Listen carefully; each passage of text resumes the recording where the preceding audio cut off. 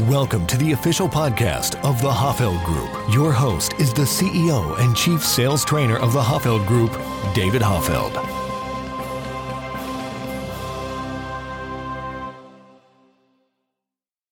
Welcome to the Science of Selling podcast, the place where you get actionable sales insights that are backed by hard science. And joining me today is Carl Poulsen. And Carl, we're going to talk about a really important but easy to overlook topic in selling, and that is beginning our call with what is commonly known as a warm-up or beginning with warmth. But boy, the research on this is really conclusive in that it matters. In fact, it matters a lot. Yeah, I know that, throughout my career, that start of any sales call is so important, and being able to successfully warm that call up and have warmth on your call initially has some great impact and leads to great results at the end of that call. But it's something that, you have to really be conscious about. And to dive in, David, tell our listeners, why does warming up a call even matter in the first place? Yeah, and this is something that's a lot of times, a lot of sellers, including myself, natural inclination is to skip over this. I know at one point in my career, I wouldn't do this. And what really changed my mind about it was looking at the science. This is one of those areas that I realized, hey, I was successful in spite of, not because of not doing what we call a warm-up. And so the science is pretty conclusive. So first of all, what is a warm-up?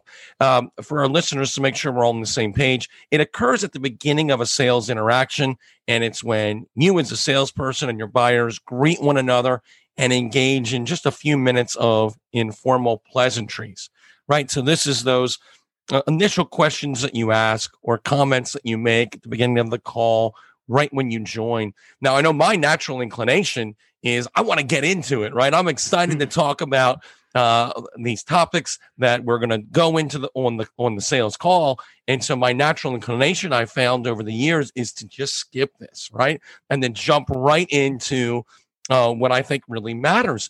But what the science shows is overwhelming.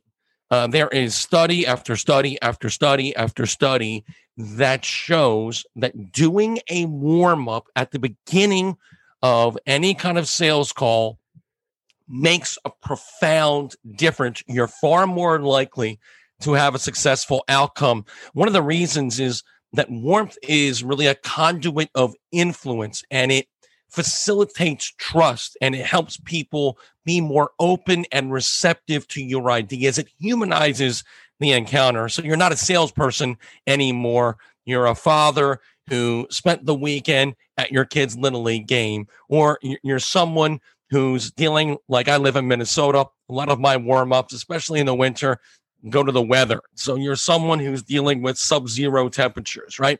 And people, it's just an enjoyable thing that seems to make a profound difference. There's so many studies here. Let me give you just one that's really interesting, published in a research journal, and it analyzed how the relationship between buyers and sellers, right? So those who did good warm-ups, who had this positive initial encounter in the sales calls, how did that influence how they perceived raising their price? Really interesting.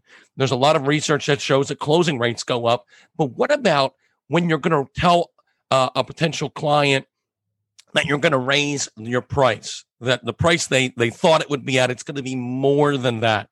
And in this study, they had the sellers raise their price by 20%, so pretty substantial. Here's what they found, that the sellers who had done a good warm-up, who had a great relationship, right, with the client, right, who had done that, really focus on that, 376% more likely the buyers were to agree to higher charges and remain loyal to that seller. So it's not that relationships still matter in sales. I know we have a lot of information, a lot of research buyers do on us and our products before we ever engage with them, but relationships still matter, right? They matter a lot in all the stages of the sale, both with keeping potential clients and clients loyal to you, and also in helping them perceive what you're presenting in a positive way. So there's just so much research on this that I've been convinced. And now every time I do a sales call personally, I will engage in a warm-up, or at least I try to remind myself. My natural inclination sometimes is to jump over it, but I'm like, no, David, you got to do the warm-up. Even though I might personally not like it, the research is just too compelling. It makes a profound difference on closing rates, on how people absorb the information you share. And backed by all this science, it's just wrong if you don't engage in a warm-up. So based on the science and the research, what kind of guiding principles do you have when it comes to how someone should conduct a warm-up? Yeah, that's an important question, because the idea of putting warm-ups in your sales process is good, but it's also not enough, because how we do those warm-ups matters a great deal. So let me give you real quickly 5 principles that'll help you as you do warm-ups. Number 1, warm-ups should evoke positive feelings. So you want to talk about topics that everyone's going to enjoy. So steering clear of controversial topics that you might have strong feelings about. You want to steer clear of those. You don't want to inject those into the warm-up.